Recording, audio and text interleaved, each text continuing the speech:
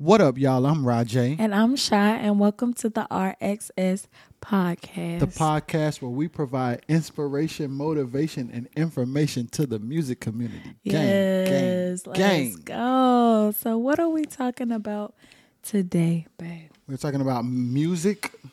We're talking about the dentist, like actual teeth.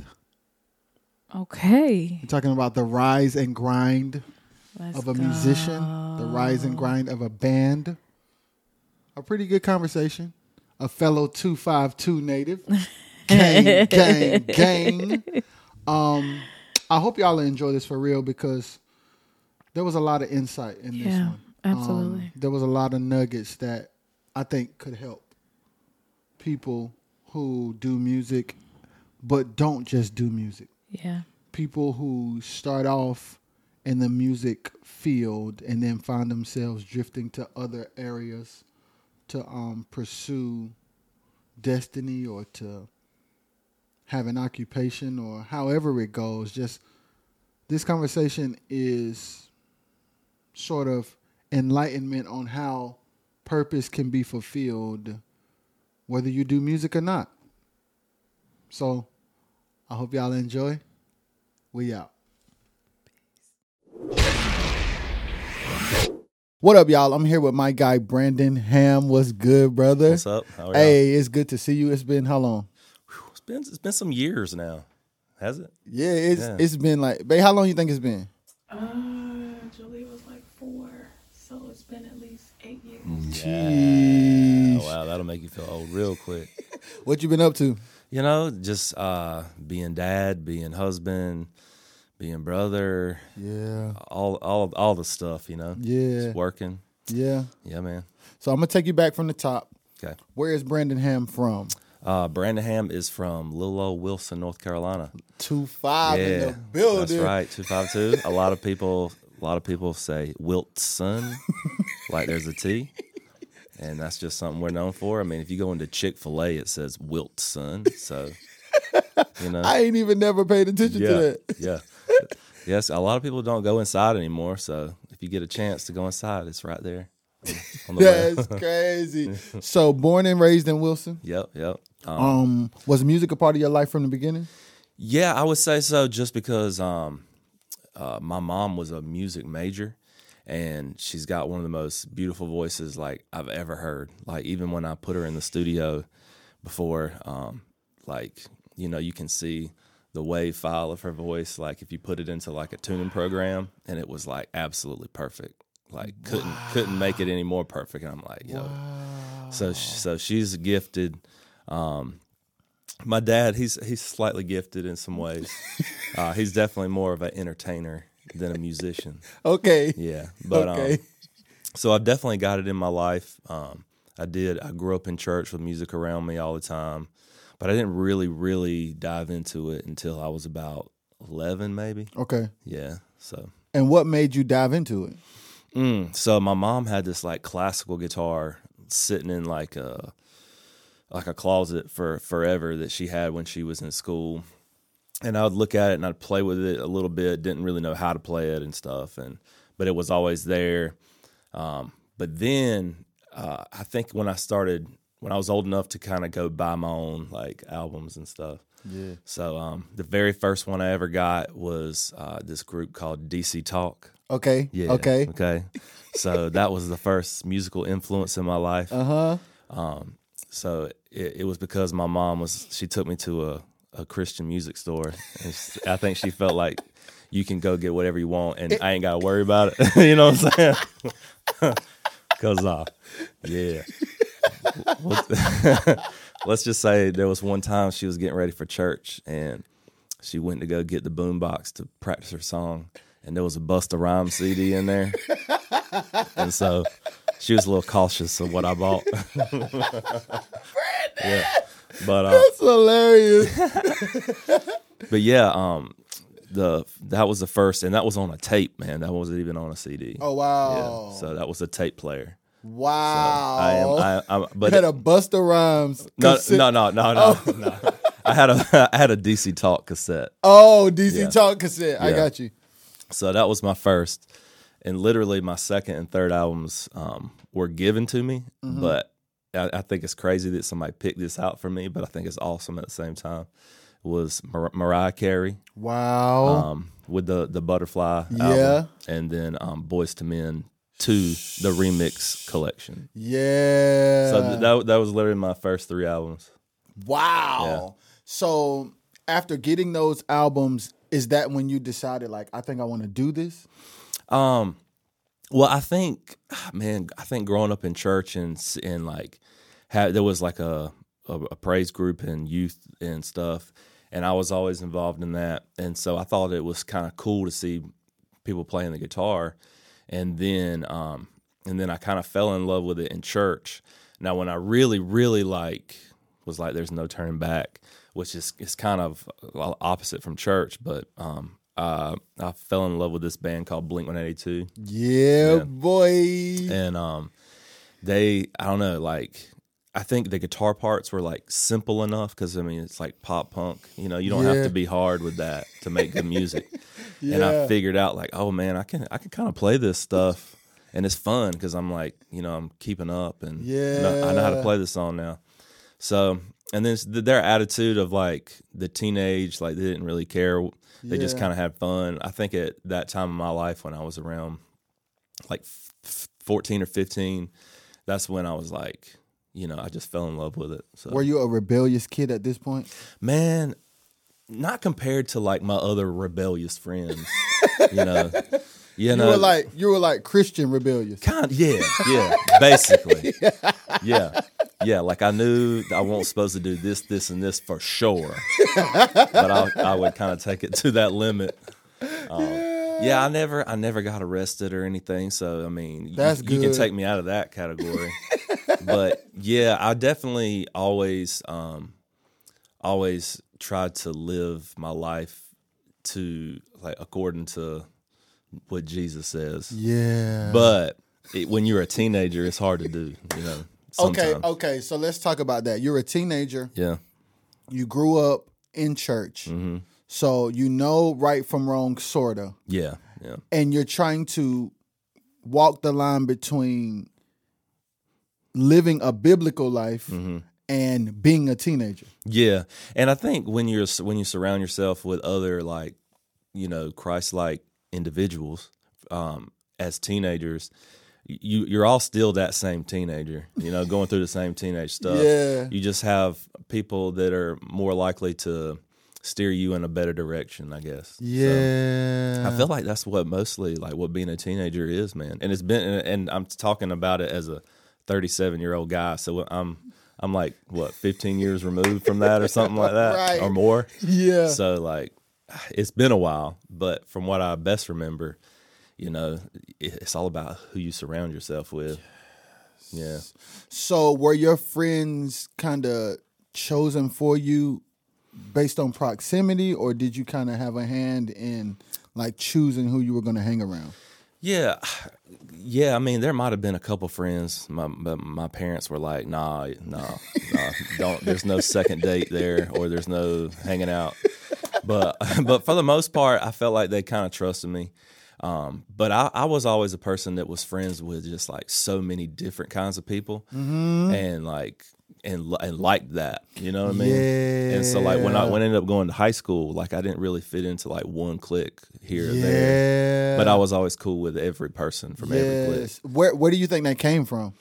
Man, I mean, maybe a little bit from church, just like always being told that, you know, you should love everybody no matter what they look like or where they come from or how much money they got. Yeah. But just, I don't know. I guess it's just most of the friends I hung out with, you know, their parents didn't do the same thing mine did. A lot of them didn't look the same that I did.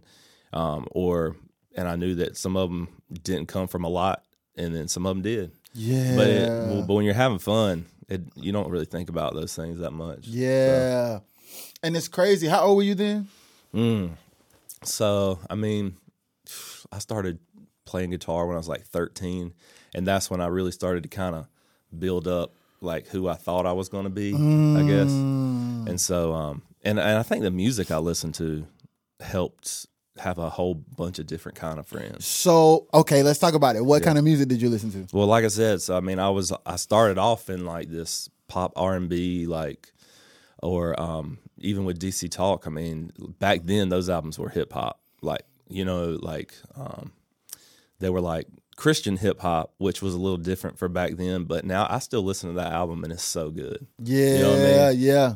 Back before they kind of went like more rock and roll. So that, but definitely, I think the music that took me the longest to come around to was country music. That's interesting, Brandon. Yeah, it is, because I used to be like, man, I hate country music, bro. and some of it I still do. I'm not even gonna lie. Yeah. But Brandon, that is an unexpected curveball. I do, yeah. So like literally, I would say I like every kind of music, at least some form of it, except it took country like 37 years, because that's how old I am. You know, Yeah. But the reason is just because that's what my wife listens to, and that's what she grew up. Yeah. So at first I was like, man, I don't know if this relationship's gonna work. I was dead serious. I was like, man, I don't think I can listen to country music the rest of my life. But then I just kind of like, I don't know. Then all of a sudden my foot would start tapping. I'm like, tag on it. This is George Strait is the man. Yo, so I gotta go back. So let's go back to 13. Okay. How and when did you get your first official guitar? All right. So it was on my 13th birthday, and I was my parents, they had like a little place down at the beach, and so we would go there all the time. My dad, he kind of had a little bit of a stressful job, and so his thing was he loved to get away. You know? And so we went to the beach all the time. And there was a little music store. This is down in Atlantic Beach. As soon as you cross over the bridge, there's a little music store. It's called Miller Music. Yeah. And it looks like, I don't even know if it's open, but even when it was open, you couldn't tell if it was like open. You know what I mean? Like you had to go up and like knock on it and see if anybody's in there. It wasn't like Guitar Center. You know what I'm saying? Right. You're like, did this guy decide to work today or not? That's kind of how it was. That's hilarious, because I can picture that. Yeah. Like somebody owns a music store. They kind of go in late some days. They supposed to open at 9. They open at 10:30. Right, that's right. And it's at the beach, so you know he might be on a boat. You don't know. He might live on a boat. You don't know.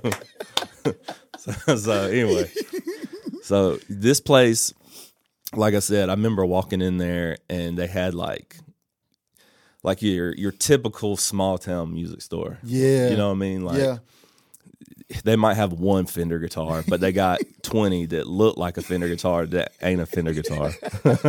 You know? Yeah, you know what I'm saying? Yes, I know. No Gibsons. Don't even think about that. Nah. No Gibsons. Yeah. And they even had like some straight up look like from the 80s, like these clear looking, like crazy shape looking 80s. Yeah. You know, that look, you know, with all the whammy bars. And, Yeah. And of course the guy that comes out to talk to me is like that guy, you know. But I got my first guitar from that place on my birthday. It was called a Lotus. Like I said, it looked like a Fender, but it wasn't a Fender. I didn't get my first Fender till later on. Okay, in life, yeah, we're gonna talk about it for sure. So, that's when I just kind of started picking it up, trying to play some songs for church and stuff. And then when I'll never forget, I was at my cousin's house in Kansas City. Okay. Oh, okay. And and this is how vividly I remember it, because for what I know in psychology, they have these things called flashbulb memories, right? Okay, yes, sir. And so a flashbulb memory is something that happens in your life. Like, for instance, if somebody talks about 9/11, right? I can tell you exactly where I was at. Yeah. I can tell you even what it smelled like. Yeah. You know? And so I have one of those for this moment. I was coming down the stairs at his house, and there was a music video on TV, and it was this band called Blink-182. Yeah. And I was just like, yo, what is this? Wow, the first time you've ever seen it. Or heard anything like it, right? Yeah. I was like, what is this? And it was like one of their old albums off this record called Dude Ranch. And so then they ended up coming out with the next release, which had like all the small things and the real popular songs that kind of blew them up. Yes. But I remember that, and I just stopped what I was doing and stared at the TV, and I was like just soaking it in. And I couldn't explain what it was or why this music was so much different than anything else I've heard. I mean, it was just pop punk, you know what I'm saying? Yeah. But I don't know. It's like I got sucked into it. And ever since then, I was like, oh, let me learn how to play that on guitar. Yeah. And then I just sit there in my room and just learn it. Yes. How many hours a day did you practice? Man, right away, I would say it consumed me. Like, I would say, like, yeah, I used to go outside and play ball and this and that. But then when I got a guitar, it was like, I was just in my room all the time. So what about school? So for school's a crazy thing with me in my life because, yeah, I've been real serious about it, but not until like later on in life. Like when I was in high school, I was so one-track mind on. I wanted to be in a band, you know, and I went and saw Blink-182 for the first time. Oh, you got the bug then. Mm-hmm. And then I saw this other band called Sum 41, and that was the two like pop punk bands of that time. And you're talking about like at a time like the late 90s, early 2000s when that music was like started to become real popular. Yes, it was in all the movies and everything. Yeah, dude. All of those kinds of movies. The soundtrack had some kind of Blink-182 or Third Eye Blind or something like that, right? And so I got sucked into it then, man, and just where when I went to school, I was just kind of showing up and doing what I had to do to get by, but my brain was constantly on how do I do that for the rest of my life. And then did you ever get to a place? So wait. So once you saw those bands, you're trying to figure out a way to make that a career. Oh, yeah, man. I was in the front row. Like, I remember Fall Out Boy was the opening band on a small stage at this at this amphitheater in Raleigh, and Blink-182 was the main band. And I remember watching Fall Out Boy on this tiny stage with probably like 100 people around. Wow. But they were packing it up, putting it back in the van. Like, they were just living that life, like, where, they get to go do that again tomorrow. And they get to do it next day. Like, my little band was in a shed trying to figure out how to get the first show and how to get the people there, you know? And so, and it was also at a time where, like, not everybody was super into that kind of music. Like, like, my other kind of friends that were into music were into like Dave Matthews Band and stuff, and like this like jam band stuff. Yeah, I was never really into it. Yeah, you know? So I was always a little bit different, but luckily I had some friends that were different like me, and one of them is a guy named Michael Arnett. He's from Wilson, North Carolina. Yeah, his face is on billboards now. He works for Farm Bureau, so he's everywhere. Wow. But he was like my best friend, and we met. I was at Pete's Inn in Wilson, and we were sitting across from each other, and we were there because we were friends with this other person that we were mutually friends with. Yeah, and I'd never met him before, and a Blink-182 song came on the radio, and I started singing it, and he started singing it, and we were just like, yeah, dude. What's up? My name's Brandon. It was just like I don't even know any. I don't need to know anything else about you. We're cool. Yeah. And then it was just like from then on, he was really been the only drummer that I've ever played with. Like, I mean, I play with other people here and there, but as far as like consistently, like your boy. Yeah, we're like releasing albums and stuff, or like when I was in the studio. If I needed something done that I didn't think I could play myself, I'd be like, yo. Yes. And it'd just be there. Speaking of that, we're going to go to a break and then we'll be right back. 2, 3. Yeah. Easy to love in the morning. Love it when I see you yawning. Easy don't hurt so bad. Easy don't make you sad. Easy like Sunday, fun day, one way, no play. Girl singing okay. Gotta love it my way. That's all I got though. God! Cause y'all, you know I'm a rapper now. You know I'm a rapper now. No, Shy, you have just met you have just met. Shy. She loved to rap and ain't had nobody around her that like rapping. Yo. You just, I know she just messed you up. Yo, I got tears in my eyes. Oh. Yeah. Easy to love in the morning. Hey. Love it when I see you yawning. Hey. Easy don't hurt so bad. Easy don't make you sad. Hey. Easy like Sunday, fun day, one way, no play. Girl singing okay. Oh! Bro. Yo, I'm floored. Yo, we ain't never heard Jada in our life. Ever. I'm floored. So I want to start where we left off. All right.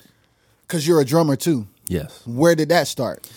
So I think, if I had to say where it started, man, when I first started a band for the first time, so I was around 14, 15, something like that, 14, I guess. And then my dude, Michael, that I was talking about, like, he would always have a drum kit around. So if I was at his house, I'm like trying to play. If I'm at practice, you know, I'm trying to play. I was that like lead singer, guitar player that all the drummers get like mad about because they're Every always break. So every break you on the drum. yeah, on the drums, and everybody's like, "Shut up!" Like, you know how it is. Yes. Yeah. Yes. And you play the drums too, and you still know how it is. And I get it. I've been there, done that. Been on the other side of the fence. But when you first get that first groove locked in, like you're hooked, though, you know? Yeah. So you're like, man, I'm sorry, you're gonna hate me maybe forever now. Because when you get up, I'm sitting down. So how old were you then? Probably like 14. Now that's kind of from 14 all the way to like maybe 18. It was just playing when I had a kid around, or like when I'm at my friend's house. Yeah. Or they'll show me something like this or that.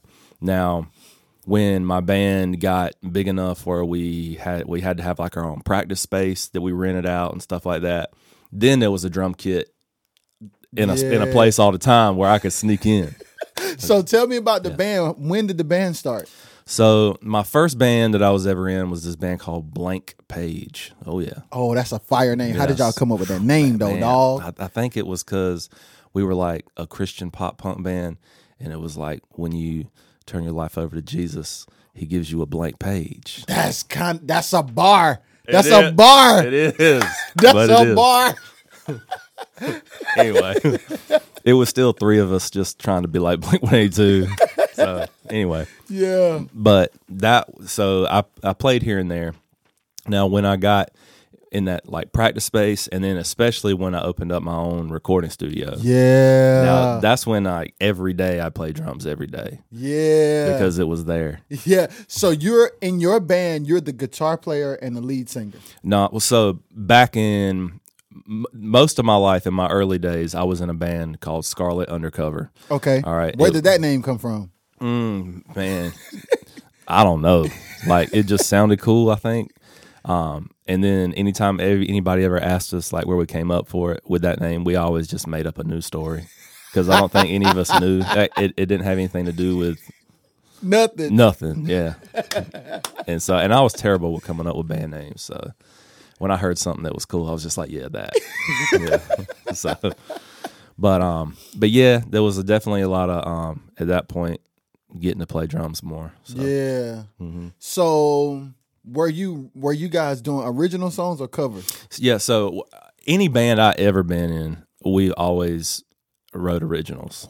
So like, and that's what I love to do. I never enjoyed being in a cover band, except from when I'm like playing at church. You know what I'm saying? Like that's different. Like I don't, and you I don't like consider because that's not a cover band, right? It ain't like that's all God's music. So Yeah. I get that. And but as far as like being in like a local band and writing songs, like it was important to me to always write because that was my favorite part. So when did you discover that you prefer to write? Because that's crazy.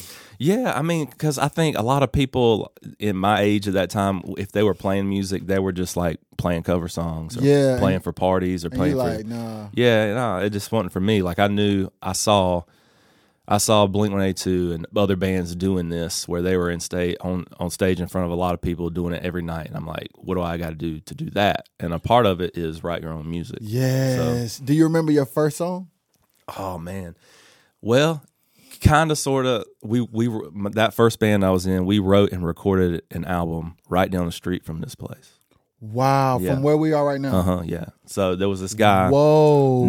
His name was Britt Edwards, and he is. Wow. He's lived in Nashville, Tennessee now for a long time, and I think he just moved back. But he was in a really popular like worship type band. Yeah. And they were called The Swift. I don't think I heard of And them. then before that, they were called like Puddle Glum. Okay. But when I was growing up, they were the only bands around here that were actually like doing it for real, as far as I knew. Yeah. And so he had a studio at his house, and like they went on tour with like Stephen Curtis Chapman and stuff like that. You know, they were playing with some big Christian artists. Yeah. So I always looked up to that guy and those people in that band, and they were from right here in like Rocky Mount. Yeah. And some of them were from Wilson. So that I recorded an album. That was my first time ever recording anything, and that first song we wrote was on it. And I've got it somewhere. I think some of my family members like found a copy and just saved it so it wouldn't ever get lost. Yeah. But I hadn't listened to it in a Would you long cringe? time. Probably. Yeah. Probably. And you co-wrote it with the other bandmates? Yeah, so at that band it was just me and two other guys. Okay. And so then we ended up starting another band later down the road called Better Yet. I don't know. We won't even go there. It didn't last very long. And then that band Scarlet Undercover was kind of the first band that I saw like success with. Okay, let's talk about it. Yeah. What year did y'all start? So Or how old were you? It's probably the it was my senior year of high school. Okay. Is when it kind of turned into that. So like I was around 17, 18, 19. Mm-hmm. And that band, like we did tours and stuff. Yeah. So we started that whole thing. So we had a van that broke down all the time. We ended up having like 3 vans, man. And we weren't even together that long. So like we bought this van. It was like an old church van that was barely running, but it got us from here to there. But it would cut off in the middle of the street sometimes, and the only way sometimes you get it to work would be to jump out and get under it and tap the starter from underneath the van, and people would be like honking on their horns and be like, "Get that piece of junk out of the way," you know what I mean? And I'm like, man, I'm just trying to play music, man. Yeah, that's the hustle. That's the hustle and bustle of it all. Mm-hmm. What was the writing process like with y'all? So in that band, it was more like we would sit around as a band and kind of like come up with certain riffs or whatever, and we would kind of make music and then put lyrics to it afterwards. Oh, so it was like, here's a chord progression. Let's try this. That band was really technical based. Like we had a really good guitar player. His name's Brian Dawson, who later Shout out Brian Dawson. Yep, he later played for this band called The Cab, which was pretty successful. Yeah. And so yeah, he was a guitar player. His name's Brian Dawson, who's phenomenal. And so we kind of wrote a lot of the music centered around him because his playing was just so good. And you kind of know where the strengths and the weaknesses are, and you got to play off the strengths. And that guy was just so good, you just let him do whatever he wanted. Yeah. So, but then the main band that I've been in for most of my life that was the most successful was called Mercy Mercedes. Yeah, boy. Yeah, and so that point I was the lead guitar player, and I sang backup. Okay. Yeah. Okay. So that's the one that we should really chop it up about. Yeah, basically. All right. So what year was that? Around 2006. Okay. We went from about 2006 to around 2012. Okay. So how did y'all come together? Yeah. So that band I was previously in called Scarlet Undercover, we would be playing shows, and then there was this group of guys, and they were called Mercy Mercedes, and they were opening up for us here and there. Whoa, that's interesting. I know. And so we're playing these shows around like Raleigh, Charlotte, Greensboro. Oh, we doing good. Yeah, we're at this point. Hey, that's good stuff. Yeah. Them the big cities. Yeah, so at that point, my old band was we were selling out this place in Raleigh called The Brewery. And now it's been demolished now. Rest in peace. But it was the place that we grew up, where we had help with people putting us on bigger shows than we deserved, you know. And so that helped us out a lot. Yeah. But then eventually we started being the headliner, and it would be packed. Yeah. And so we had bands opening up for us at that time. So at that point, did you remember those times where you said to yourself, this is what I want to do? Oh yeah, man. Yeah. Every bit of the way. Like at that point in my life, like you couldn't deter me from going to any other path. It was like that or bust, you know? Yeah. Mm-hmm. And so when you're looking at the crowds, man, what you saying to yourself? Man, sometimes you just have to let it soak in. Yeah. Because you can't forget what you're doing, because you are there to play songs these people want to hear, and they want to hear it how they're used to hearing it. But yeah, there'd be times where I'd kind of just blank out and just, it was when people started really singing the songs back. That's when it started to get me. Like, all these people know this song? Yeah. Like, that's wild. Yes, that's a crazy feeling. So anyway, at that point, a couple of the other guys in that band decided to go play with some other guys, and then me and the drummer, Michael, were kind of left like not knowing what we wanted to do. Yeah. And then it just so happens that I'll tell you, it's a little kind of crazy, but my buddy Michael said he had this dream, right?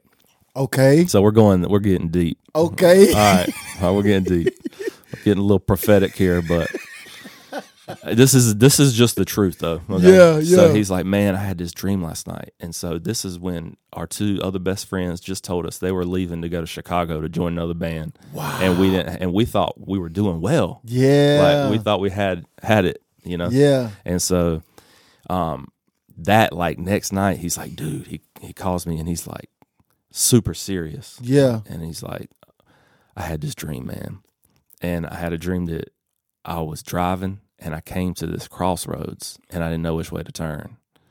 And I felt like one way was going to something totally new, and this other way was going. And it's been a lot of years since he's told me the story, but this is just the basis of it. Yes. Is like we had to make a decision which way to turn. And he called me like that next day, and he's like, I don't know what it means, dude. The next day after that, the guys in that band, Mercy Mercedes, call us up. And at this time, Mercy Mercedes wasn't like a big name or anything. Yeah. It was just like 4 guys, and they had made like a demo with like 2 or 3 songs. Yeah. Right? And so they were like, we heard that y'all broke up, and we were just wondering if maybe y'all wanted to come join our band, because we love y'all and we love everything you write. Wow. And so at first I was like, I don't know, because I kind of knew going into it that I might not be the lead singer.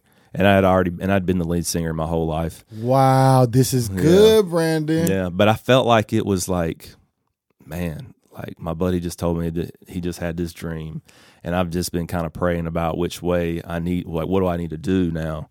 And then it's just like, bam, the next day it's just like somebody's like, here you go, this is it. Yeah. And you felt like it was worth taking the back seat, so to speak? I think so, because to me, it was never about like the fame part. It was it was kind of cool. I ain't gonna lie, but to me, that's not the reason that I did it. Yeah. And so the reason I did it is because I loved it. Yeah. You know, and I loved and I wanted to be a part of music, no matter if it was playing lead guitar or drums or even bass or whatever. Yeah. Like, it's just like I want to be on the road and I want to make music. Yeah. So you get in this band. What is the first? So once y'all are in it, the first time y'all meet to play is like a rehearsal? Yeah. How is it? Man, that was crazy. Because, you know, like, yeah, there was a little bit of humbling for me, because I did have to realize that, man, I'm not going to be the one with all eyes on me now, but I've got to find my place too. Ooh. And because it's just like being in a band is like being on a basketball team. You know what I'm saying? Because you need somebody like LeBron or MJ. You know, you need somebody like MJ the GOAT, the real GOAT. Anyway, we won't get into that. But you need somebody like them, but then you got to have role players too, or you're not going to win the championship. You know, you got to have somebody that can shoot a three. You got to have somebody that can rebound.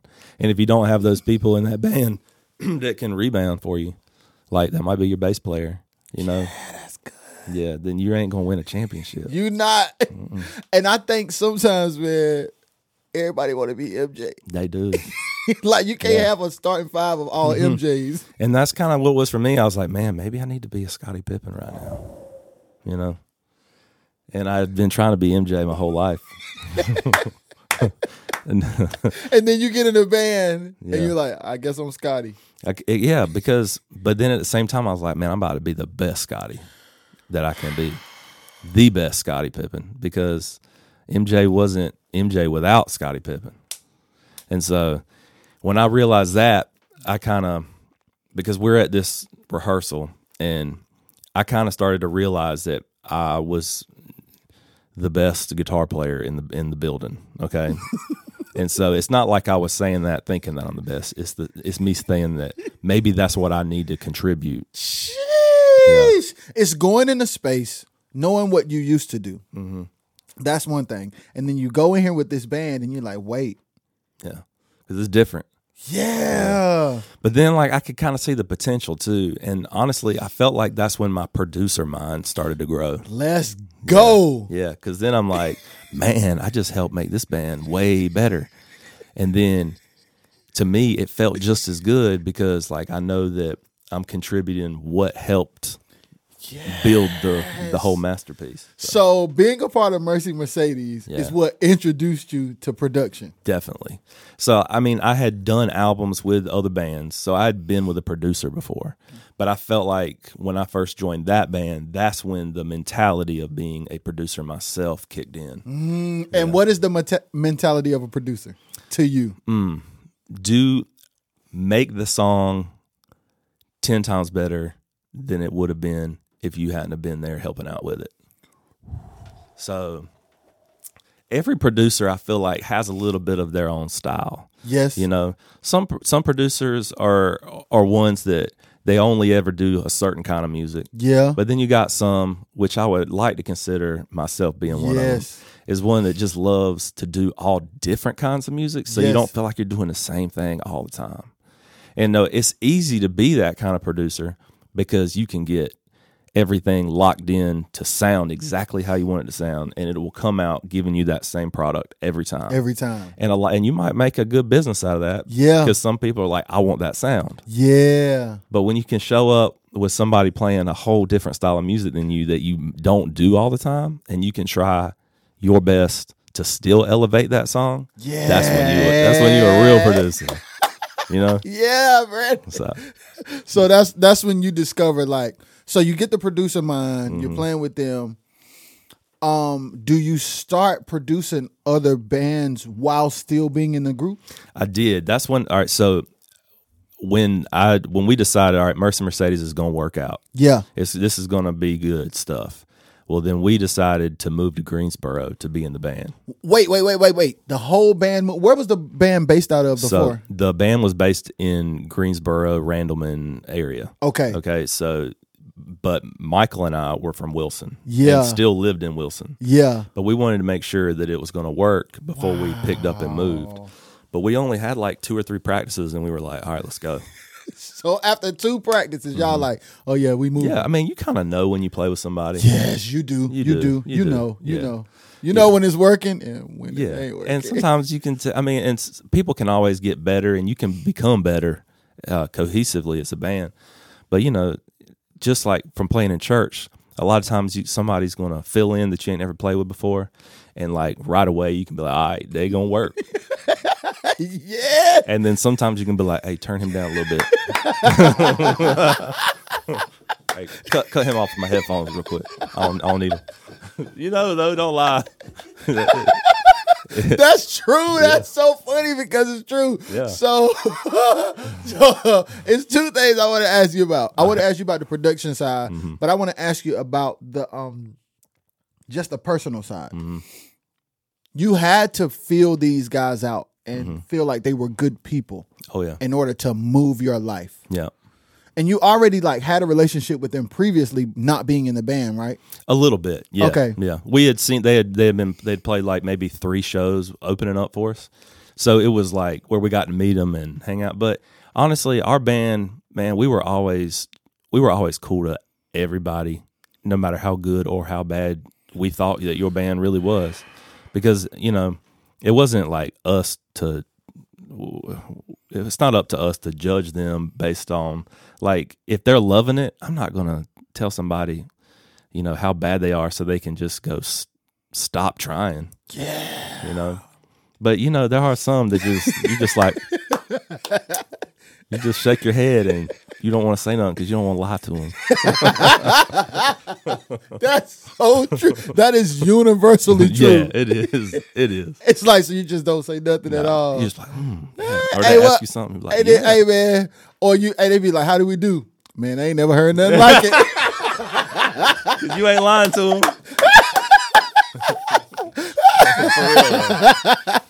Yo, that's hilarious, boy.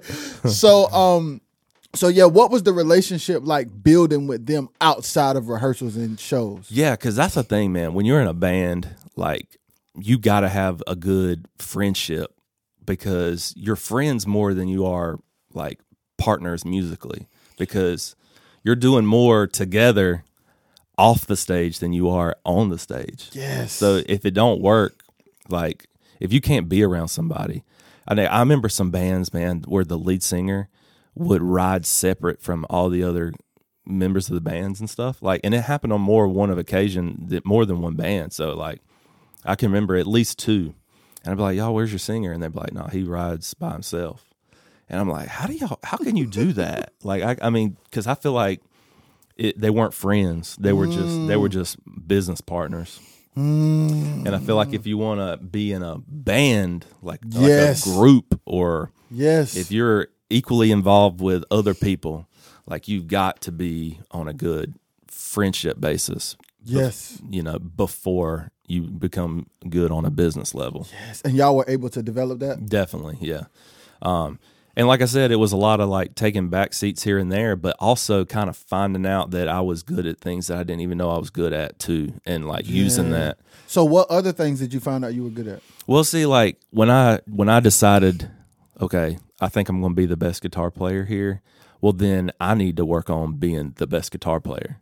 So I was sitting out. Then at that point, I was sitting because I moved to Greensboro. I was living with the drummer and the lead singer and his wife lived there. Right? So we had a house, and I just had my own little room. Yeah. And from that day forward, it was like, because I had a friend, like I was saying, my friend Brian Dawson, who is just so good at guitar. Yeah. And he always played lead. So I'm like, well, if I'm going to be the lead guitar player, I gotta get to work. So I just sat in there and practiced every night, all day, all night. And then I go deliver some pizzas, and then I come back home, and then I would practice all day and all night. So that's what I did. And then, I mean, Domino's was the only place that let me have a job when I'd come home from tour. So I'd go, I'd be like, all right, I'll see y'all in 3 months. And they'd be like, all right, come back when you need some money. Seriously, that's why I've delivered pizzas. Yo, that's crazy. You be gone for 3 months, come back, and they let you clock in. Mm-hmm. Yeah. Because sometimes it'd be like a month. Sometimes it'd be 2 months. But there was one time it was 3 months. And yeah, there was 1 year where I think we played over 300 shows. And there's only 365 days in a year. And you got to think about Christmas and Thanksgiving. I ain't playing on those days. I'm eating. You know what I'm saying? So that's a lot of shows, though. Yeah. But that's where we were at.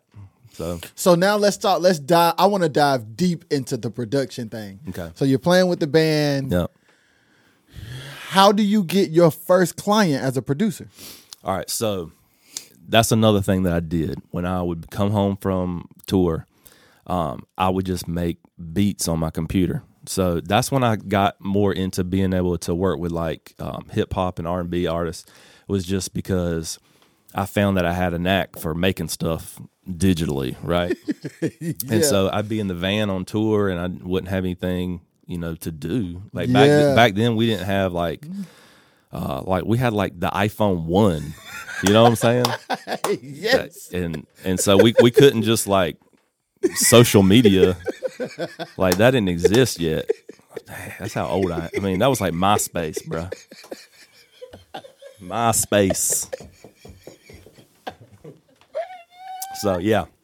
So that's the age that we're in. And so I would just be in there, and I did have a laptop, and I'd mess with it, and then I'd come back home and I would just make beats just to learn how to do it. Yeah. And then I figured out somebody'd be like, "Oh, that's beat. Let me get that beat." And you know, of course, when somebody says, "Let me get that beat," like they don't want to pay for it. You know. So I went through that, but then I'd have some people that would call it on, and they'd be like, "Yeah," and then I'd sell one for like $50. Yeah. And then I'd sell one for like $100. Yeah. But then I would just keep making them so that I could just keep selling them, so that I, you know, had a little extra spending money. But then that got me into like this right here. Yeah. You know? And so then I would be recording with other producers, and but by that time I'm like just soaking it in from these producers. Like I'm about to learn everything I can from this guy. Yeah. While I'm here working with this guy. Yeah. And so I was always the guy in the band that was always in the studio. Like if I was done with my parts, I'm still sitting in there making sure that your parts are being done right. You know? Yeah. Where everybody else is like, all right, I'm going home. You know, I never left. Hey, did you watch the New Edition movie? No. So there was a scene in there, right? There was a scene in there where Ralph is laying vocals. And then the other dudes are in the control room with girls, and then they just leave. Yeah. I'd be the one still in the studio. Yo, that's hilarious. So you found in, like, I love you fell in love with the process of making the song. Oh yeah, because that's where all the magic is, man. Like that's where it feels like when you're sitting there for like 2 hours straight and nothing's happening, and then all of a sudden, bam, there it is. There's the idea we were looking for, and you're just because you never know if it's gonna come. You know, that idea that you need, and then it does, and it's just like everything's pieced together and everything is right in the world now because that missing piece is there. Yeah, and like I never wanted to be outside of the room where if I needed to be in the studio for that piece to happen, I was going to be there. If that makes sense? Absolutely, man. I didn't want to miss that part. Yeah. And then I kind of felt like I needed to be there so that could happen. But you driving the ship almost. Like you have the heart, the mind, and the patience to see it through until it happens. Yeah, and there's a lot of patience is involved in being a producer, and I'm not trying to take any away from my bandmates. They're all amazing, and they all brought the piece that we needed. Like I said, like you got to have some role players. Yeah, you got to have specific role players, and I feel like everybody in the band figured that out. So were they all cool with you being the producer? Yeah, no. At that time, we all worked with a producer. Okay, so, and you were just producing other artists, but not the band was more... Right, but that's when I started to notice that the stuff that I was doing with these other groups, like it was translating into my own band and stuff. So like the lead singer, his name's Nate, he's a great songwriter. Him and his cousin Matt, which is the other guitar player, they wrote a lot together, and then sometimes I'd write on my own, and then we kind of get together. But then we always would get together after a song idea was written and then form the music around that idea, which is the opposite. Yeah, which is the opposite. So then I've kind of learned how to do it both ways. Yeah. And I think it's just like, what are you trying to go for? Like if you're trying to go for like a song, like a pop song that has to follow that formula to be like on the radio or to have that certain like pop appeal. Yeah. You got to follow the formula. Yeah. But that's what makes it so much fun to me is because you've only got so much that can work. Yeah. What can you come up with? Yes. Yeah. And what can you come up with that's different? Because there's hardly anything different about music today. That's true. Yeah. It's just like, how can you use what you've got to make it awesome? Yeah. So, yeah. So how long were you producing before you opened your own studio? All right. So there was a little studio right down the street from where we lived, Mm-hmm. and it was in the same. It was like an old abandoned pantyhose factory. And it was creepy. Like the lights were flickering. It was kind of damp. It looked like a horror movie sometimes when you walked in there. But we had our practice space was in this building. And then on the other side of this building, this guy had built like a pretty sweet studio. Yeah. And so, and he was in a band that knew our band. So he was cool. And he was like, yeah, want to come over here and work sometime? You can. Yeah. And then that's when I was like, all right, well, you said it. You know what I'm saying? So I'm going to be there. And I would show up. And then that's when I started getting other people to come and maybe start doing some recordings. How did you convince people to come? I mean, I didn't really have to just because my band convinced them. You know? Wow. Yeah. So the work that your band was doing was kind of speaking for itself? Yeah. Which automatically made you credible. Yes. So at that time in Greensboro, like Mercy Mercedes was starting to be one of like the local names that you knew who they were. You knew who we were. Basically. Yeah. And we were headlining shows. Yeah. So there was a lot of younger bands that were like always reaching out to us for help. Like, how did you do this? And can we play? Can we open up for you? And then that's like, oh, by the way, did you know that I'm recording bands? And so, I mean, that's how it worked. That's how it developed. And then I eventually started, I would go to whatever studio I could. I developed a relationship with this guy named Matt Malpass in Atlanta. And he's the one that did the Mercy Mercedes record. Okay. He lives in LA now, and he does he works with like Travis Barker all the time. I mean, he's a big name now, but he let me come to Atlanta, and I would just co-produce with him. Yeah. Yeah. And so like these bands that would come to me, we might do half a record, and then I'd go to Atlanta and like finish the record with him. Yeah. Stuff like that. And I was all about it because he was definitely on an upper echelon than I was at. Yes. And I just learned everything. So when you would take your sessions to him, like he would give you feedback and then y'all would build from there? Yeah. So like we would straight up record some songs that I just did the pre-production on back in Wilson or whatever. Yeah. And then we did record some songs, and then I would take the ones that I'd already recorded. We'd go to his place. He'd be like, yeah, I think that you did a great job with production, but your mixing needs some work here or something. Yeah. And or let's do this song, but let's try it like this, and we'd re-record the whole thing. Yes. And that was cool because I'm like, well, I kind of want to see what he would do with it. Yes. So in any of this process, did it ever feel offensive? No, I think I see what you're meaning by that. Yes. Yeah, because sometimes when you're working with people and you're a producer, you're basically paid to give your opinion. Yes. You know what I mean? Yes. And so when you work with another producer, especially one that even has more credibility than you do, like you have to take a step back and be like, okay, I need to use this opportunity to learn as much as I can, and who cares what I think? You know what I mean? And that's hard to do sometimes. It is especially when you find yourself in a place where you're developing and you're good at what you do, and you're in that, and you have positive reinforcement for that, and then you go somewhere with somebody who tells you that the thing that everybody says is good needs more work. Right. Yeah, but sometimes. Man, sometimes we think we get to that point where we don't need more work, but man, is there ever really a point like that? No, there's never a point where we don't need more work. No. Ever. In anything in life, not just music. Right. Right. It's like every day you wake up, there's something you can tweak. Oh, yeah. There's a lot, in my opinion. Facts. I'm just saying. Facts. So you're in Greensboro, you're producing bands, working at different studios. Y'all were together for 6 years. Was it when you guys stopped, how did y'all stop? Was it like an ugly stop, a mutual stop? Well, it wasn't. So what happened was we had a manager, his name was John D'Esposito, and he worked for Live Nation in New York City. That's crazy. So his job was he booked, he was the booking guy for like the Jonas Brothers, Dane Cook. So he did like comedy guys. He did huge acts. So a lot of the big shows and the big tours we got on were because of him. Yeah. So like the biggest show I ever played was opening up for Justin Bieber. Yes. Yeah. And so we played at the Long Island, where the hockey team plays, the Islanders. And so it's this big arena, and I'd never done an arena before. Were you nervous, man? Come on.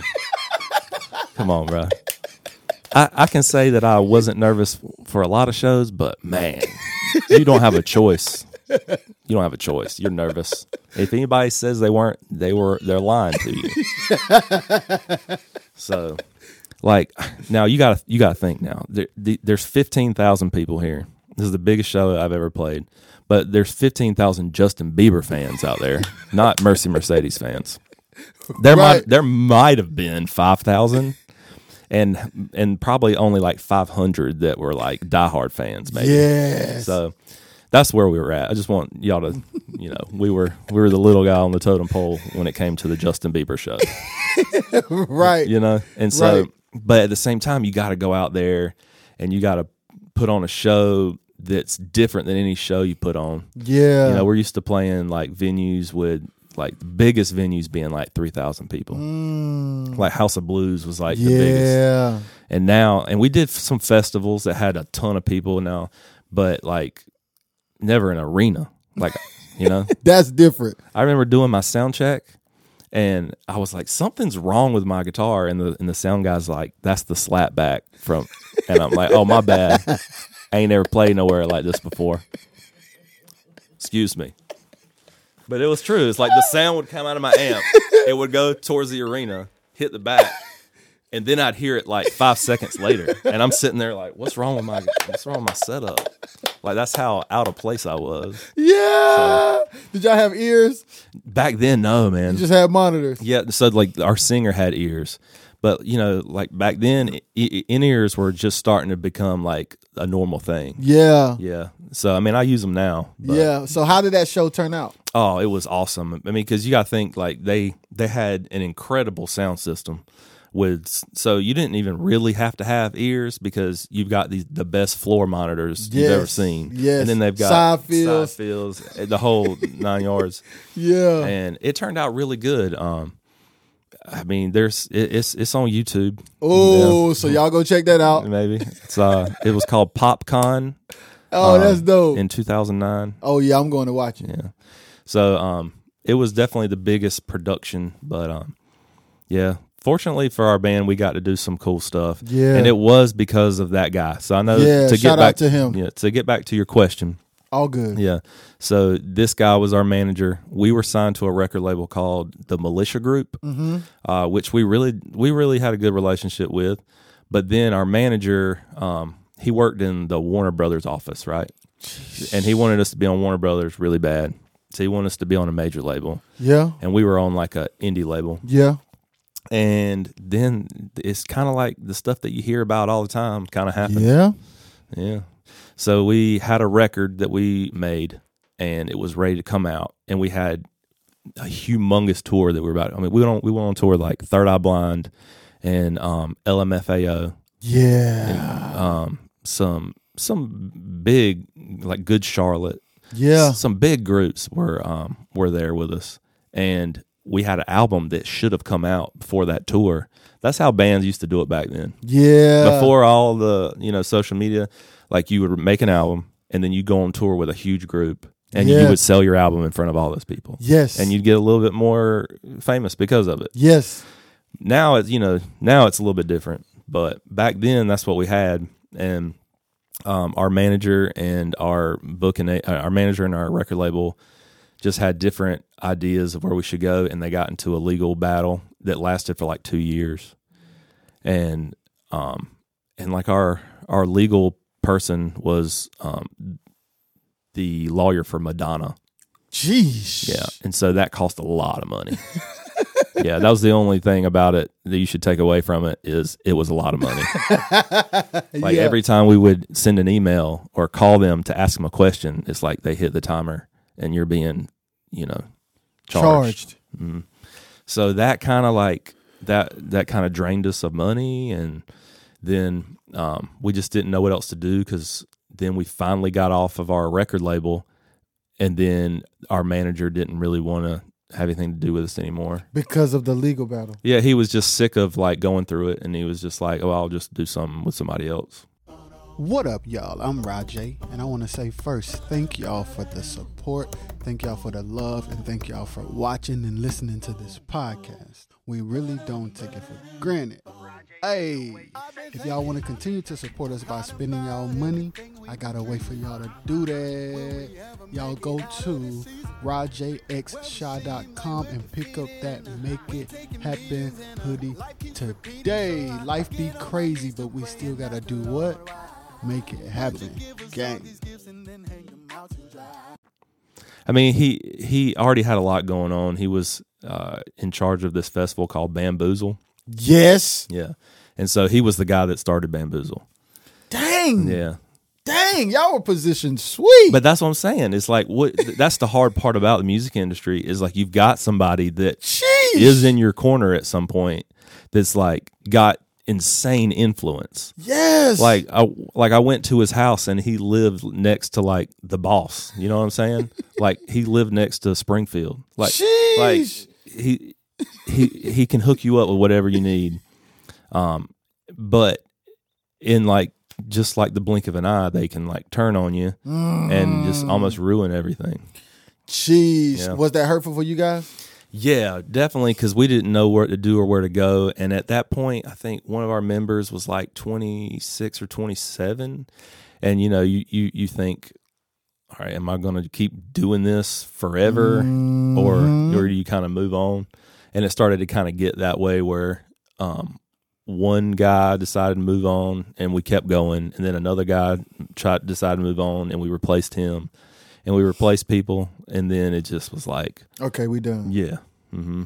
So is that when you moved? Were you still living in Greensboro this entire time? Yeah, but yeah, I feel like I know what you're going to say. Yes, like, that's when I started to dive into being a producer full time. Yes. Yeah. And is that when you moved back to Wilson, or you didn't move back to Wilson right away? No, I moved back to Wilson, and then I was kind of doing it.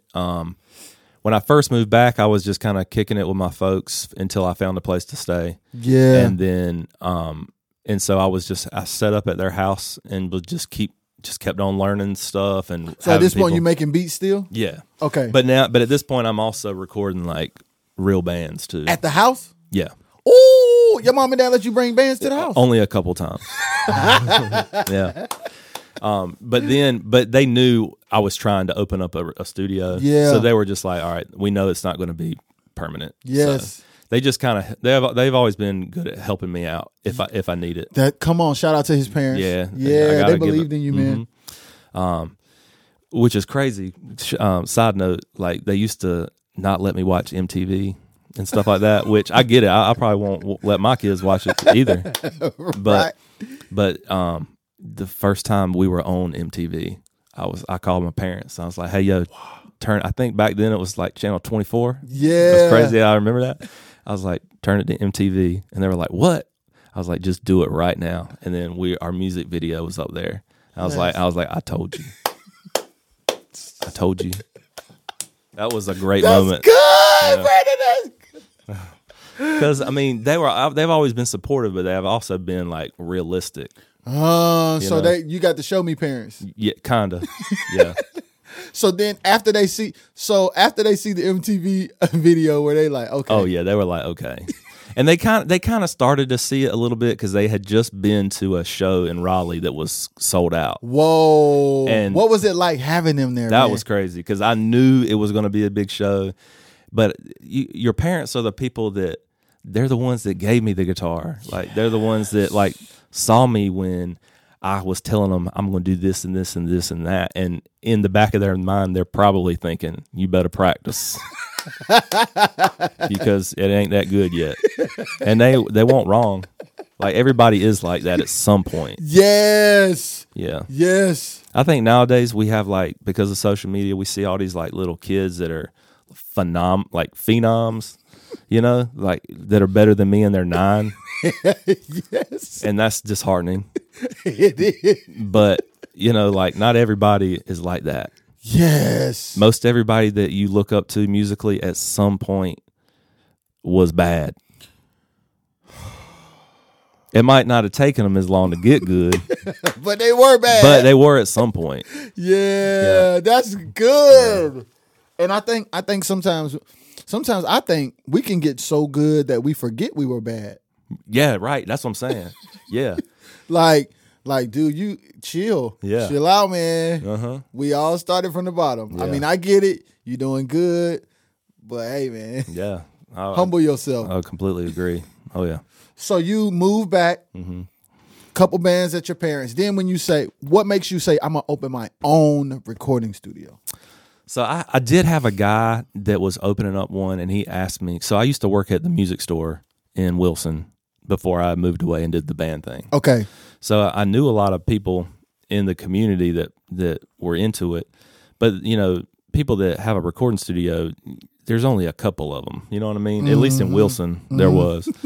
And because some people think they got one in their house, and they might. Like, you know, this right here could be in somebody's house. Yes. And this is legit. Yes. But back then, you know, when somebody's like, I got a recording studio at my house, it was different. You know, it wasn't the same.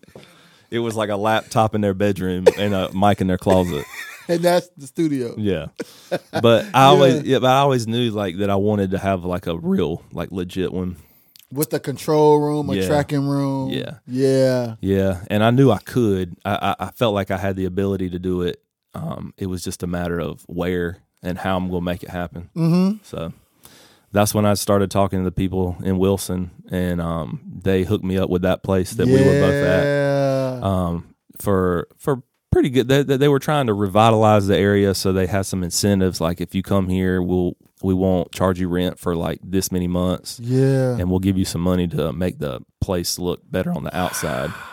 So I was like, well, I'm starting from nothing, so I should go that route. Yes. So you get it, you go in there, you put the paint on the wall, Yeah. you put the panels in, you set up. Mm-hmm. And do you remember your first session? Yeah, sort of. Man.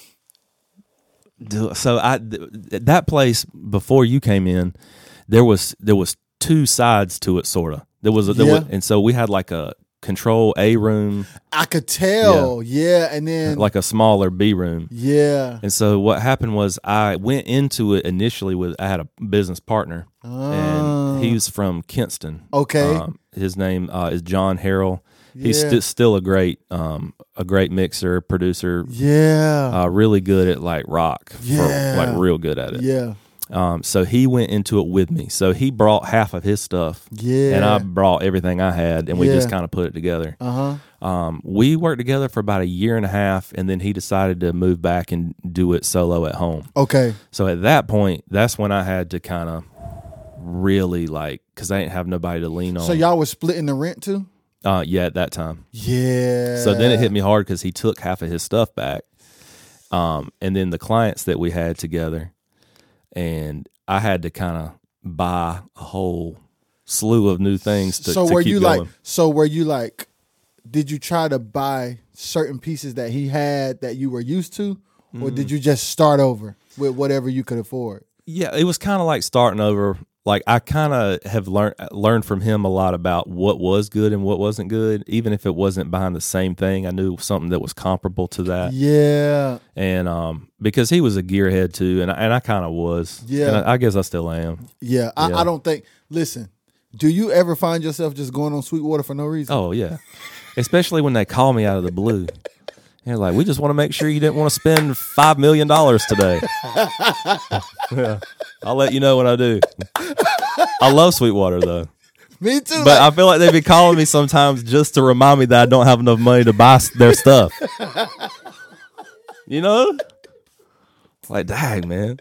It's like when you're a kid and you used to get the East Bay magazines. Or something, and you're like, oh, man, I'm about to get them shoes. It's like Sweetwater pulls up, except they cost way more than them shoes. Yo, hey, so I got to tell you this. Me and my wife had this debate. Right. She always buying shoes, right? Uh-huh. And I'm like, you don't never let me buy nothing. She said, my shoes are $100. Their interface is $4,000. And she ain't wrong, though. That's what's so hard about it, because mine does the same thing. She like, you cannot compare Sweetwater to the Nike outlet. You can't do that. No, man, you can't. But they send candy, though. I'll give you the candy. Man, that's hilarious. It's real life. Is. Real. Yo, we just had that debate. Like, man, you don't never let me get a bunch of gear, but you always buying shoes. She like, man, them prices ain't the same. No, dude. It's definitely different. No. So you start recording it. So, okay. Let me get my mind back right because that was hilarious. So you have to take over this studio by yourself. You have to replace. So you have to replace the gear and build up new clientele? Yeah, that was tough. So, yeah, man, like that was a tough point in my life because I was like, I had this big building and I had a couple of people that were booked, but then I had like a handful of people that were booked with me that weren't going to like leave me. They were still going to come record, but I didn't have the stuff to do it. Because like when I'm recording these bands, like you got to think I'm using probably at least 12 microphones on the drum kit. Because I'm not going to do it any other way. You know, like I want it to sound how I want it to sound. And sometimes you got to have lots of mics. I'm not saying you can't make a drum kit sound good with one mic or two mics. You know, go on YouTube and people will show you real quick that you can do it. Yes. But for like the sound that I know that they wanted to get, I was going to need to have at least 12 microphones. I was going to need to have this and this and this. And so like I basically got a job waiting tables at night. And I would just try and do what I could during the day with the music thing. Bro, you were willing to hustle for this music, dog. Yeah, always have been. And I mean, that's just if you love something, then you'll hustle for it. And if you don't want to hustle for it, then you don't love it enough. Boom. A bar. Yep. I mean, people used to tell me. One of my mentors told me one time, like, you know, write down 3 things that you need to do today, and if you don't do them, then they weren't that important to you. I probably should follow that advice more. I am not the guru that's practicing what I preach, but sometimes I'll be like, you know what, I need to do that today. Yes. I need to write down 3 things, and I'm going to do all of them. Yeah, man. Because sometimes we get in a place, me and my wife have also talked about this, like, you may proclaim a thing out of your mouth, Right. but your actions tell the story Of something different. Yeah. every time. And it's like, how can you fix your mouth to be like, I love singing so much, man. I really love it. I don't want to work a job. I want to be an artist. But it's like, Yeah. you still ain't worked on your range. Yeah. You still sing flat. Mm-hmm. I think people love the idea of the escape, but don't really want the put in the work to really do it. Yeah, and you got to. You have to, man. No matter what it is that you want to do, even if it ain't music. Gosh. Yeah. Which I want to talk about, but I'm not going to get ahead of us. Okay. So you replace the gear. Mm-hmm. You get more clients. Yeah, I did. Did things start to look up then? Oh, yeah. In fact, that's one of the things where, like, it worked out for the better. Oh. Yeah. And that's one of the things, especially, like, you know, if you're a follower of God, which you have to go through a lot. You know what I mean? And it's tough. And honestly, I've been kind of going through some things similar, just in different avenues besides music. Exactly. Yeah. And it's like, man, you just gotta kind of keep the faith, because sometimes it looks like there's no light at the end of the tunnel, but then when you finally do see it, it's like, oh man, why was I so worried about it? You know, bro, that is my sentiments exactly. It's like once you get through it, or once you get to that light, it's like, I really didn't have to trip as hard. Yeah. But I find myself now, because I've peeped game on the cycle of it, of how it works, I have less anxiety. Yeah. Like, I can still be like, this sucks, but you know, you don't know what it's going to be that gets you there, but you know it's going to get, you know, you'll get there. Yes. Yeah. So you get the clients, everything is looking better. Yeah. You're all in on production. Are you working on anything else once it gets back going? Yeah, there came a time where I had gotten enough, and I was doing well enough to where I quit my night job. Yeah. How did that feel, dog? Great. It's like, all right, look, I've never been fired for any. When I go to work, no matter what it is, I try my best. Everybody has bad days. Yes, but I try my best to just do my best at whatever it is and be happy and nice to people, right? Yeah. And when you're working in that profession, I mean, people are like, get angry with you when you're serving and stuff. Yeah. You got to kind of have a good attitude. But yeah, I told him, I was like, man, I might walk in here and just like, I know I don't really like dislike anybody here. In fact, I love everybody here. But if I show up tomorrow and I act like I hate this place and I say I quit, just let me do it. Just so I can feel like, you know what I mean? Just so I can feel like I did something in my life where I could be like, screw this job. I don't need this job. You know what I mean? Even though I won't like that. You just wanted to feel like that so you could tell the story. Yo, right. I walked up in that joint and quit today. Yeah. I made that money and I got back on track and I was like, screw this job. But that's not how it went though. But that's how I wanted it to go. So how did it really go? So it really went like this. Brandon, we're very proud of you, and you have a job here if you ever need one in the future. Wow. Yeah, and that's how it always goes. But that's just because, sometimes you just have to work for God, you know what I'm saying? Or more than yourself. Yes. There's a whole lot of that in the Bible. Yes, man. You know what I'm saying? Yes. So you work in these jobs and you're doing the music and you work in the jobs. I want to talk about that because it speaks to your character as a man. Yeah. And it speaks to your parents and your upbringing. So in your mind, are you thinking to be like intentionally nice or it's just who you are? No, I think it's just who I am. But I mean, like today, like I work in a whole different environment. You know what I mean? I work in a dentist office, right? Which we have to talk about. Yeah, we can talk about because Brandon is now working in the dentist office, which is crazy. But every single day, like I have to take care of people, and not everybody comes to the dentist a happy person. Yeah. I would say the majority of them come in like just wishing they were anywhere else but there. So it's like my job to make sure when you leave, like you're happy. That's hard to do sometimes. Yes. Yeah, because I don't always have them days where I wake up and I'm like, can't wait to go to work and look in somebody's mouth. Like that don't happen every day. So you have to pretend or something. You just get through it. Yo, Brandon is hilarious. But look, even if you're in the studio doing something you love, you still gonna have them days where you have that client that's like, man, this client gets on my nerves. Or they'll just be making this little sound or something and it drives you nuts. Anything. So I mean, it doesn't matter if it's in a dentist office or even if you work at a church. Yeah. You show up some days and you're gonna have a day where you're like, I just need to get home. Like, I'm ready for this rehearsal to be over. Really? I'm ready for this. Like, yo, man, homegirl really tripping. Yeah. Yo. Yeah. So I got to ask you that. Yo, we all over the place. I don't care, though. Yeah, it's all right. So this whole time, are you serving in church? Oh, yeah. So see, we got to talk about that. So, like, even when I moved to Greensboro, that was probably when I went to the least amount of church, I guess, because I was just gone all the time. Yeah. But I would come back home and I would try to go visit the local churches around there until I found. I did find one up there that I kind of liked. But then when I moved back, I went right back to my home church.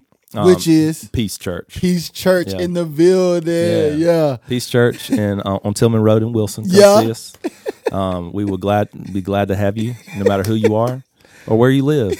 Do you still play there now? Yeah. Yo, that's fire, man. Yeah, I love it. It's kept my musical itch under control, you know? Yeah. Because I still am allowed to do a lot of music, and I don't ever like wake up wishing I could do more. Yeah. You know what I'm saying? Yeah. So this is a perfect segue. Yeah. Because you go through this, you become a full-time producer. Mm-hmm. And then a shift happens. Mm-hmm. How does that shift happen? So, because I remember. Okay, so let's tell the story. Yeah, go ahead. I met Brandon because Brandon was in the. Were you coming out? How did we end up seeing each other? Oh man, how did we meet? That part. Oh, he wanted me to. I think Mr. Leader wanted me to see it, but you weren't gone. That's right. Yeah. He knew that I was leaving the place. Yes. Yeah. So the place that Brandon was talking about that he had to partner with and then ended up by himself, my wife and I ended up being the tenants, but the owner of the building wanted us to see the building first, but Brandon wasn't gone. Right. So I think you were in there. We met. You showed us the room, And it was kind of perfect because all my stuff was still in there, and it looked like a studio. And I knew that's what you wanted to do. So you could, even if you wanted to do it completely differently, at least you could see that what it's like as a studio. Yes, and you had it nice too. You had the panels up, man. Because once you move all this stuff out, it's just a room. Yes. You know? So, yeah. But that where I was at then was, so I did have projects that were doing well. That's for sure. I had this band out of Florida called Set It Off that ended up blowing up. Wow. And so after that album I did got really popular for that band, I started having more business. Yeah. But at the same time, the bands that were attracted to me and stuff because of the band I was in and the type of stuff I'd done previously, they were from all over the place, like not North Carolina. Right. You know? So like I'm recording bands from Florida all the way up to New Jersey and then Chicago. And they're all traveling to Wilson. Right. That's crazy. That's another nugget for people. Like, just because you're from a small town doesn't mean anything. Like, when you put in the work and you have the gift to do what you do well, people will come to you. Yeah, and honestly, it don't matter where you live at, for real. Nah, man, the music business is a massive networking scheme, like thing. Like, yes, like it's all about that. And so when you start getting those like relationships and you're building them up, you're gonna meet people from Chicago or Florida or LA, and you know when you have somebody that you develop a good relationship with, is it worth driving across the country? Yeah, if you're going to make an album that's 10 times better than the one you would have made 30 minutes from where you live, then I would say you should put in the work to drive across the country. Yes, man. Yeah, you know? That's a fact. Really? Like, there's so many good producers out there that, like, when you're a up-and-coming artist or band, you're going to hear something that you like, and you're going to be like, who did that? Yes. And then when you do that, you feel more confident knowing this money I'm about to spend is going to get me what I need. Yes. Yeah. So, and if I got to travel to go make sure I do it, and that's nothing. Yeah. If you want to be in the music business, traveling is a part of the business.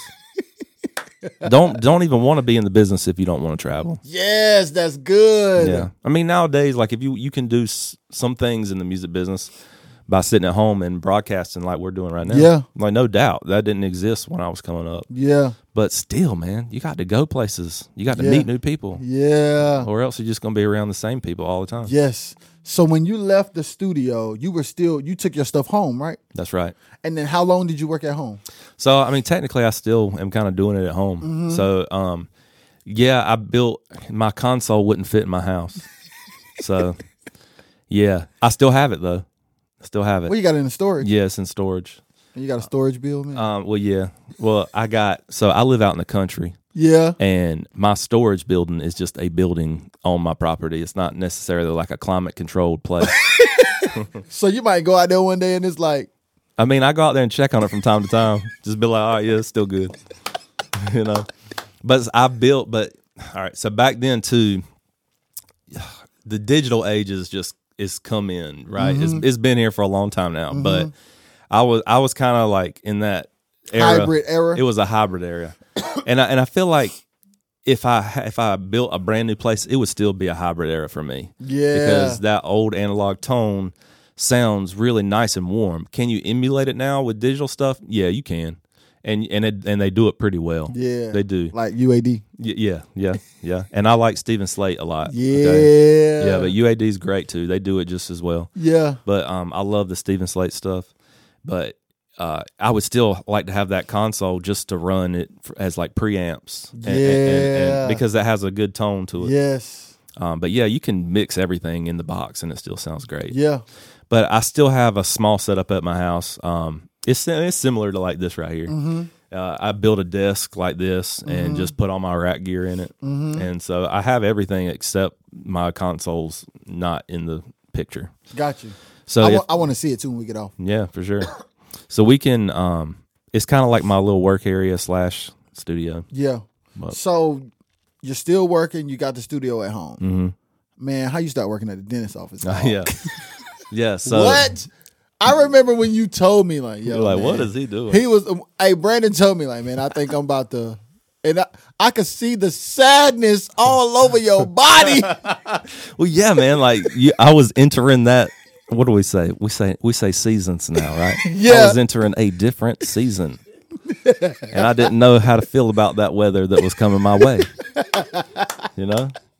So, like, yeah, it was just a point where, I mean, I guess it was kind of a little bit of a dark time, but I feel like at that point it wasn't good for my life. All right, for my marriage too. Like I was at the studio.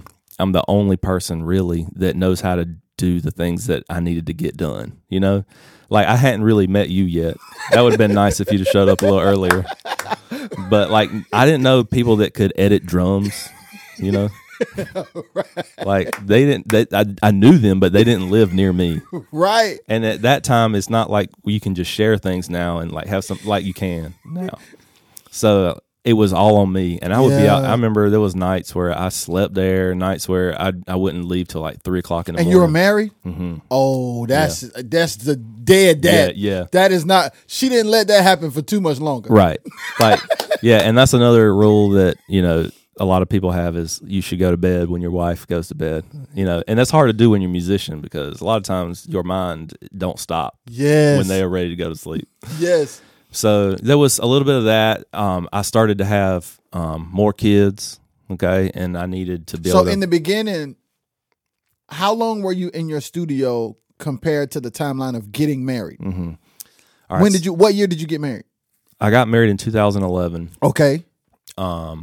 And my studio was probably like 2013 maybe. Okay. So 2012 or 2013, I'll put it this way. My wife's dad is really good like carpenter. Like he's really good at building stuff. Mm-hmm. And so I relied on him to show me how to build walls and build that whole inside of the place because I had to do that all by myself. Brandon, that was one room. It was one. It was horrible when I first got it. It was. Brandon turned that place into 2 studios. Yeah, basically. And a lounge area. Mm-hmm. And it was like. Yeah, and before it was just a big open like tattoo parlor. Yeah, they didn't even have like rooms. It was just like open. So I had to build walls and I had to turn it into. But I didn't know how to do any of that because I never really done any of that before. My dad didn't do that. Yeah. And so but my wife's dad totally that kind of guy. Yeah. And he'd come over on his lunch break and be like, this is how you do this is how you do that. I'll see you when I get off and good luck. Yeah. And so I had a little bit of help from that guy that was my partner for a little while. But yeah, we had to build that place, man. So it was crazy like having to learn how to do all that. And for the first when did y'all have y'all first child? So, let's see. When I first opened that studio, and this is, I guess, where I was going with this. My father-in-law would show me how to do everything. But I remember when he was showing me how to do this stuff, I was like, I got to talk to you. And that was about marrying his daughter. Yeah. This is good. And I remember. So she's just your girlfriend. Right. But it's your girlfriend's dad helping you build a studio. That's right. And you're like, he's going to come in here one day and he's going to be putting a hammer. Yeah. And I was like, just be like, like what? I mean, because it was just me. That was the only time it was just like me and him. Yeah. And I remember we were out front for some reason where the glass window was. Yes. And I remember being like, yeah, we need to get together. And he's like, yeah. I was like, no, I just got something I want to talk to you about. And he's like, yeah. And I was like, it's about me and Marlo. And he was like, oh, like you could tell, like he looked like white as a sheet, man. Like all the color left him. Like it was like he was like, but it was cool, man. He's awesome. He's like my second dad. So yeah. But that I didn't have any kids when I started. Yes. And so then I ended up having my first daughter, and it started to get kind of crazy. Mm-hmm. And then I had my second daughter, and I was like, oh, we're gonna need to provide a little more. And so And so to me, then it just became about providing no matter what. Yes. Yeah. And so even if it means, even if it meant that that's not what I did full time. yes. Yeah. Did you wrestle with that? Oh, dude, yeah, of course. Like for a while. Yeah. And because my whole goal when I was not in the band anymore was to still be a part of music as my main thing. Yeah.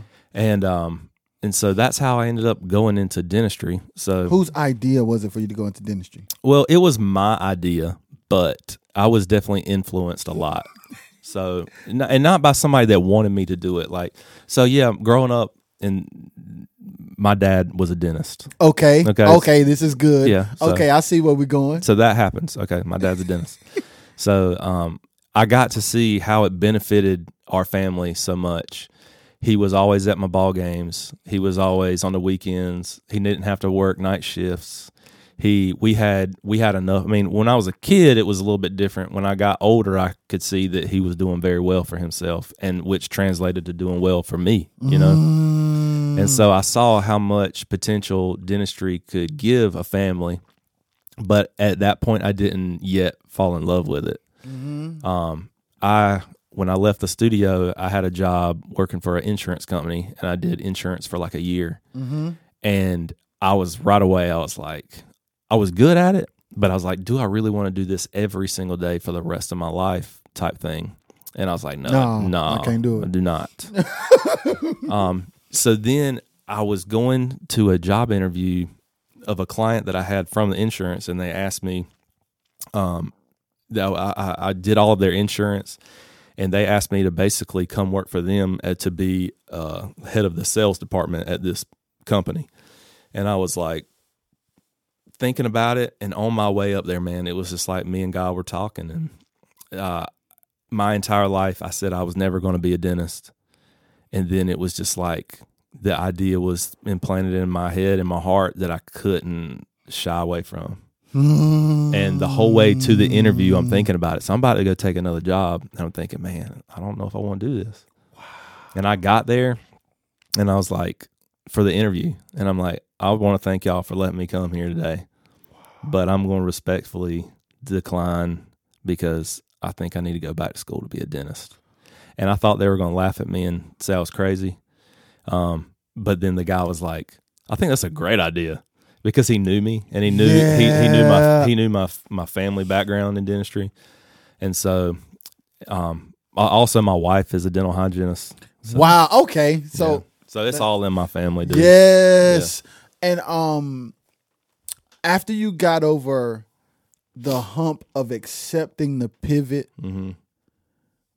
did you become cool with it? Yeah, and I think it's because I found out how much music and dentistry, this sounds crazy, but how intertwined they can be if you think about it. Okay, talk about it. Okay. So when I was touring, I used to have people come up to me, and they'd be like, man, this song you wrote saved my life. Like, they'd be like, I was getting ready to commit suicide, man, and I don't know, for whatever reason, your song came on, and it just put me in a better place. And I'm just like, wow, holy.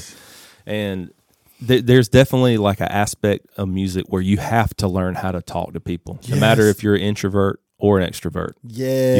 You gotta be good at it, because when people get a bad rap about being an artist, it's a lot of times because like a fan came up and they just want to say what's up and get an autograph or whatever, and it's easy for that person to just blow them off because they get that every day, right? Well, in music, like, my thing was I had to learn how to really be good with people, because if I wasn't, I didn't eat, because the only way that I got from the next town to the next town was selling CDs and T-shirts. And we slept in parking lots. You know what I'm saying? In a van with like 7 dudes in a nasty van. And I was eating. There was a time where I was eating like beanie weenies and Vienna sausages. Vienna sausages, bro. I lived off of crackers and Vienna sausages for a long time. That was a lot when I was a lot skinnier back then too. I might need to do it again. But that's how much, like, it kind of goes back to what we were saying before. Like, if you love it, yes, and you want it, Yes. then you will do it. Yes. No matter what. No matter what. Yeah. No matter what. And so that's just kind of, I don't know. You good? I got you. Yeah. You were telling me how dentistry and music is intertwined. So I'm having to go up to people to try and sell CDs so that we can get a hotel room and have food. Yeah. And so I did that every day. Like Yeah. I would fill up my book bag when we had days off, and I went to the malls. Ooh. And I sold them. And so the thing is like in dentistry now, I'm coming in and I'm talking to these patients, and I'm having to make them feel comfortable. Yes. I'm having to let them know that I'm here for them, not to try and get anything out of them. Yes. I'm just here for them, and that's it. And I just want to make them better than they were when they got there. And there is a lot of hands-on stuff that I like. You know, I used to have to sit there and work on my guitars and fix them all the time. And it's really, I got something in my hands fixed, I'm just fixing something else. And so when you have that feeling that somebody comes to you for something and they're in need, you know, and you can fulfill that need for them, that's a good feeling, you know. And I definitely get that out of dentistry. And it's been a tough road so far, but it's one that I just don't feel like I can quite give up on, you know. And you know what it made me think about? I've never thought about this before until I heard you talking about it. You can have one purpose and different professions. Yeah. Oh yeah, dude.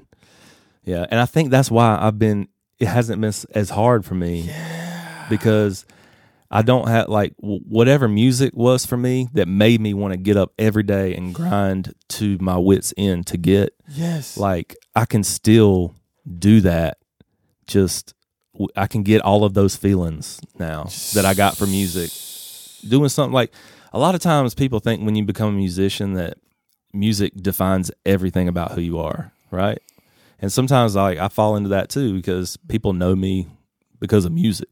And so people see me as a musician, and I always will be, but we're all a whole lot more than that, you know?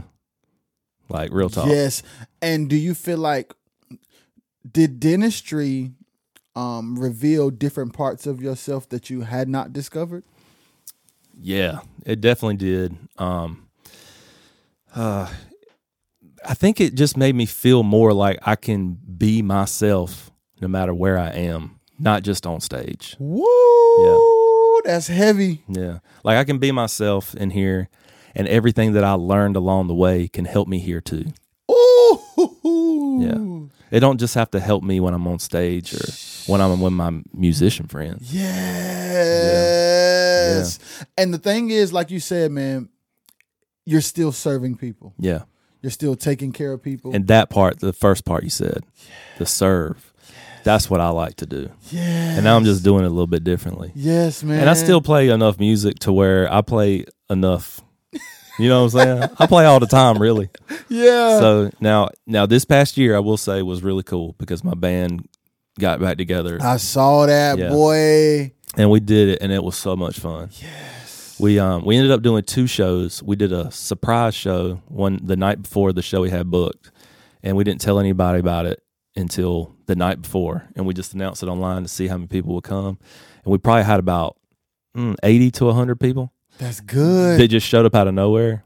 But then the next night, we had about 600 people. Yes. Yeah. And it was like we never stopped. Yes, man. So it was fun. Yes. And I think we might we'll do some more of that. That's fire. Yeah. That's fire. We've talked about recording maybe some new stuff too, and we might do that. Yeah. But as far as like, if you really, really want to try and do it for real in music, yes, you got to go 110 every single day because somebody else is. And so for me, like, I don't feel that need anymore. You know, I've kind of done a whole lot of what I set out to do. Yes, you have, bro. And so my advice to anybody that is trying to do that is you got to wake up every day and think, even if it's like on a Saturday when you're trying to chill, like, what's one thing I can do? One thing. What's one? Because my mindset back when I was trying to make it in a band, man, it was just like constant every day, every single day. Yes. Because there's always other people that want the same thing, and they out there, and you can't let them. It's like Kobe, you can't let them outwork you, man. You can't, bro. You can't, man. And that is true. Like, there are people out here grinding, man. Yeah. There are people out here doing what they do in circumstances that are not as fortunate as yours. Because we could get to the place where I don't know this person. Yeah. I don't have this piece of gear. Yeah. Therefore, this is why I don't work as hard. Yeah. And then there's people like whose laptops got cracks in their interface, barely work, shortage in the cord, and going crazy. Yeah, and getting it done. and but that's the thing, is like, people with the nicest stuff, at some point they were the people with the cracks in the cords too. Like, one thing I don't like is when people say it must be nice. When somebody's like, man, it must be nice. Like, no, it must have been nice when you were asleep and I was up grinding to try to make it happen. Yeah, it must have been nice to sleep then. And I love to sleep. My wife is gonna see this. She's like, "No, you like to sleep."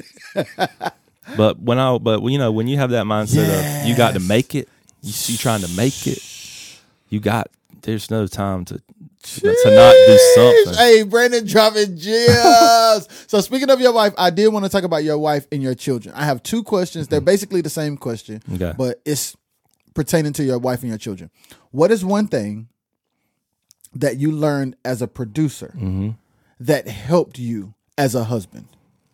Wow, that's a crazy question. Let's see.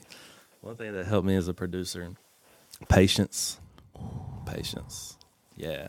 Because when you're a producer, you gotta have patience. Yes. Because there's always going to have those people that you just jive with and you click with, and it's like you don't even have to really talk about what you want to do because they're on your wavelength. You know, man, if they could always be like that, but it's not. Facts. Yeah, facts. Some days you just working Monday, Tuesday, and Wednesday to hope Thursday and Friday hurry up. So, in your journey to patience with your wife, what has it been? Because of course it's just like every day is not great, but how does it feel knowing that you like okay, slow down, Brandon. Yeah, pace yourself, buddy. Yeah, that's the thing. It's like with patience. Look, when you marry somebody, you know you're literally. They become your teammate, but they came from a different team than what you're used to playing on. And you got to figure out, it's like if you got traded, I'm not trying to make everything about basketball, but it's so easy to, right? You know? Yes. If when you get traded, the other team is a whole different state, whole different culture, whole different playing style, a different everything is different. Yeah. And you got to figure out how to make it work. And I mean, and you can have the coolest wife in the world, which I do. Yeah. But at first you got to learn how to live together, and that requires patience. Yes. And the thing is like I would have some bands come in, and some of the younger bands that maybe hadn't worked with a lot of producers before, they always have that mindset of like, no, we're going to do exactly how I'm envisioning this happening. And as a producer, you're taking what they're giving to you, and you're like, okay, how can I make this better for these people so that when we do finish it, they're like, wow, I didn't think it could be that good. Yes. You know? But you got to relay that information without coming across like you know more than them or like you're better than them. And so you have to kind of build up a little bit of a relationship with these people at first so they'll trust you. Yes. Yeah. Let me tell you what's funny about that. As you're painting that picture, I'm thinking about me and my wife, and I'm like, yeah, like you can make the situation better without, I'm the man, we're going to do what I say because I know what's best. Yeah. You do not have to do that. I know. No, especially if I did that, boy, I'd be like, can I sleep here tonight? Marla would be like, oh, no. Nah. She's like, you can stay there. So that's good. Like the trading thing, that's crazy. Yeah. And then the idea of being in a place like with your wife comes to you as her own person, her own set of experiences. and then y'all come together and y'all figure out how to make, y'all already had 2 separate lives. Yeah. You're coming together to start a new life, and you ask yourself like, okay, what can I do to enhance this life? Yeah. What are my contributions? What are my gifts? How do I change my communication style? What do I need to learn to accept? How do I communicate on what's good, what's not good? Babe, I like this, but try this. The same way you would in the studio. Like, Right, yeah. I hear you, but what about this? And it's all about how you communicate it. Yeah, you're right. Yeah, because you can try to tell your wife the same exact thing, but you say it in just a little bit of a different way, and you are done. Right? Yes. And it's just like, man, I just want her to, I really just want this to end up being all great. So, Lord, help me tell her in the right way right now. Yes. So now I want to ask you a question about your children. Okay. What is something that you've learned before having children through the whole musical journey that helped you as a father?